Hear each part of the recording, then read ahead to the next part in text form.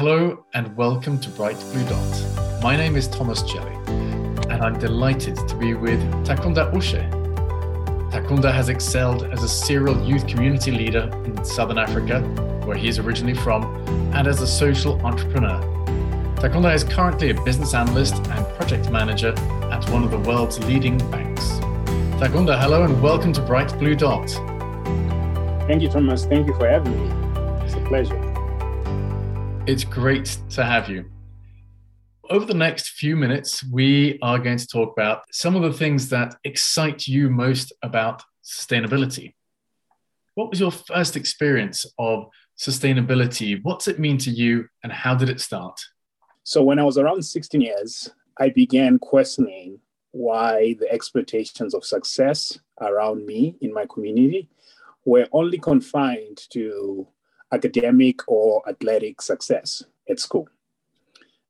The way I began to see it was that adults, such as my parents, they had ring-fenced the standards out of a fear that if we were not successful academically or athletic-wise, we were not going to be able to make a living. And I disagreed slowly because I was almost drawn to people who seemed to be doing more than making a living. I seemed to notice that there is a group of people who I later got to know are called change makers. People who want to make a difference, people who want to do more than making a living. So I saw these people from my own high school athletic coach to famous people like Mandela and Oprah Winfrey and many other figures I got to watch on television. And I decided that I wanted myself to try and join this group of people, this change makers, at a young age. And this led me to start a program in my local community in South Africa, which later became a registered nonprofit called Circle of Influence Project Society. And it had a simple objective in the beginning. It was just meant for me to find other young people who wanted to make a difference in our community. Through a series of growth and opportunities that came along for CIPS, we realized that young people were really not invited to sit at the table of making positive change-making decisions. In fact, even for decisions that involve young people, such as youth empowerment, youth education, and civil participation, you'd only find that it's only our public leaders, only adults that were sitting at the table. So we began to gain support as CIPS and realized that we were playing a role in sustainability, because my understanding of sustainability is it's about meeting the needs of the present without compromising the ability of future generations to meet their own, right? As was said in the United Nations Commission in 1987. So I realized that CIPS was a platform for us to make sure that future generations can advocate for their own needs today.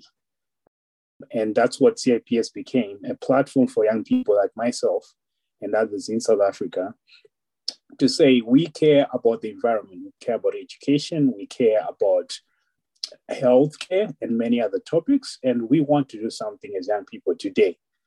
Thank you. You rekindled so many wonderful memories from the times we first met and worked together in 2017. From what I hear you say about working with stakeholders in the community, could you perhaps talk a little bit about your experience of gathering stakeholders, why it's been meaningful and what the impact has been? My vision was to get young people to have a seat at the table in making society a better place for the different topics or themes that they care about. And I knew that I needed to work with other stakeholders in the community. So people from government officials, people such as school leaders and teachers, local businesses, and the media. And it was a very scattered effort to get these people's attention. I remember sending random emails and cold calling people, walking up to businesses and asking to see anyone who could hear my pitch about how they should support our campaign and our program. And, I received a lot of no's and enough yeses for us to progress and to be successful. I remember being invited to a private equity firm in Johannesburg who wanted just to hear how they could support our campaign because they liked that it was about young people. And they were also trying to align some of their, I would say, outreach to be towards young people who they saw as potential clients for their business in the future. And this was great for me because I was having the introduction that it was important to find alignment with my other stakeholders, the government, businesses, and schools, where we would cross paths on what they care about and then what we would also care about. So looking at it as a give and take situation. So I promised them that if they supported our work, they would be able to tap into a rich community of young people who are not just bright today, but are also destined to be future leaders tomorrow. And that is a very special group of people who could become loyal to their own businesses as well as to this mission to make our society a better place. I remember particularly one of the most impactful times was two of the schools that we worked with. They were cracking their heads looking for summertime programming when the classes were over, but they also wanted to engage their students in meaningful activity because the alternative was that these kids will be lured by antisocial gangs and other groups in the community, which would pretty much undo all the progress they worked on during the school term. So, for example, if you're a young girl and you're going to classes and focus on your homework, it keeps you away from, unfortunately, the predators that are, after luring you into romantic things. And, there's a very high pregnancy rate. There was at this point in some of these communities in South Africa that I engaged with and also where I came from.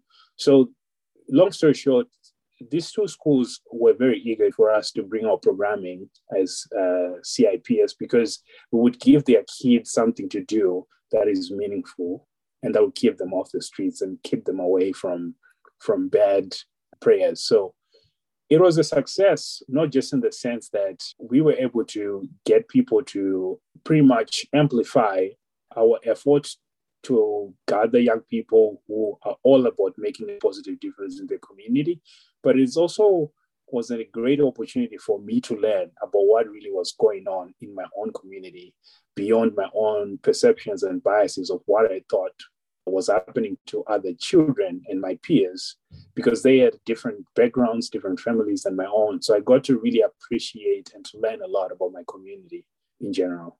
Thank you so much. Thinking back to those days when you were achieving so much, engaging the interest of a private equity firm, you're clearly somebody who had a solid idea of what you wanted to do and had a very good grasp of how you were going to achieve it. But I wonder if I might ask you this. What do you know now that you wish you had known at the time? I would say I would answer that in two ways. What I know now is that I was not actually trying to find young people who were already change makers, because I don't think anyone can really know that they are one. But what we were doing at the time in our efforts with CIPS was that we were affording other young people the opportunity to learn about what change making is all about. This is not something that is often in academic curriculums or a conversation at the table in most families. What do you want to become beyond making a living? What role do you want to play in your communities? So I now realize that was more of the bigger benefit of what we were doing. We were introducing change making as a norm around young people who probably would not have been introduced to that. And the other thing that I think about that I know now is that as I grow up, I have also myself become less bold and more conflicted with the responsibilities of adulting that I've experienced. So if I knew that life was going to get more complicated with growing up and with other responsibilities, I would have probably even gone harder on my program when I was younger. The final thing I'd like to ask you is, what questions do you still have around sustainability and ESG today? What's the thing in your mind which you're still grappling with? Right. If sustainability is about not compromising the ability for future generations to meet their own, I have a lot of questions about whether we are doing enough to invest in the future generations to be empowered for a future where they can drive sustainability. So I think sustainability can be addressed from what can we do today to address the needs we have today, the problems we have today, so that tomorrow looks better because of the action we're taking today. So that's the action-oriented side of sustainability. But I am really curious and wonder, how are we doing in investing so that sustainability keeps on being sustainability? Because young people today are being empowered, are being educated to be leaders in sustainability. I wonder if young people that are still in their teenage years right now are fully appreciating that sustainability is the future, and they are being equipped with opportunity to begin to grow themselves, upskill themselves to be sustainable leaders. I wonder if there is enough focus on that. And that is the one question that I would pose. You've been listening to Takunda Ushe, friend of Bright Blue Dot. Takunda, thank you very much. Thank you, Thomas.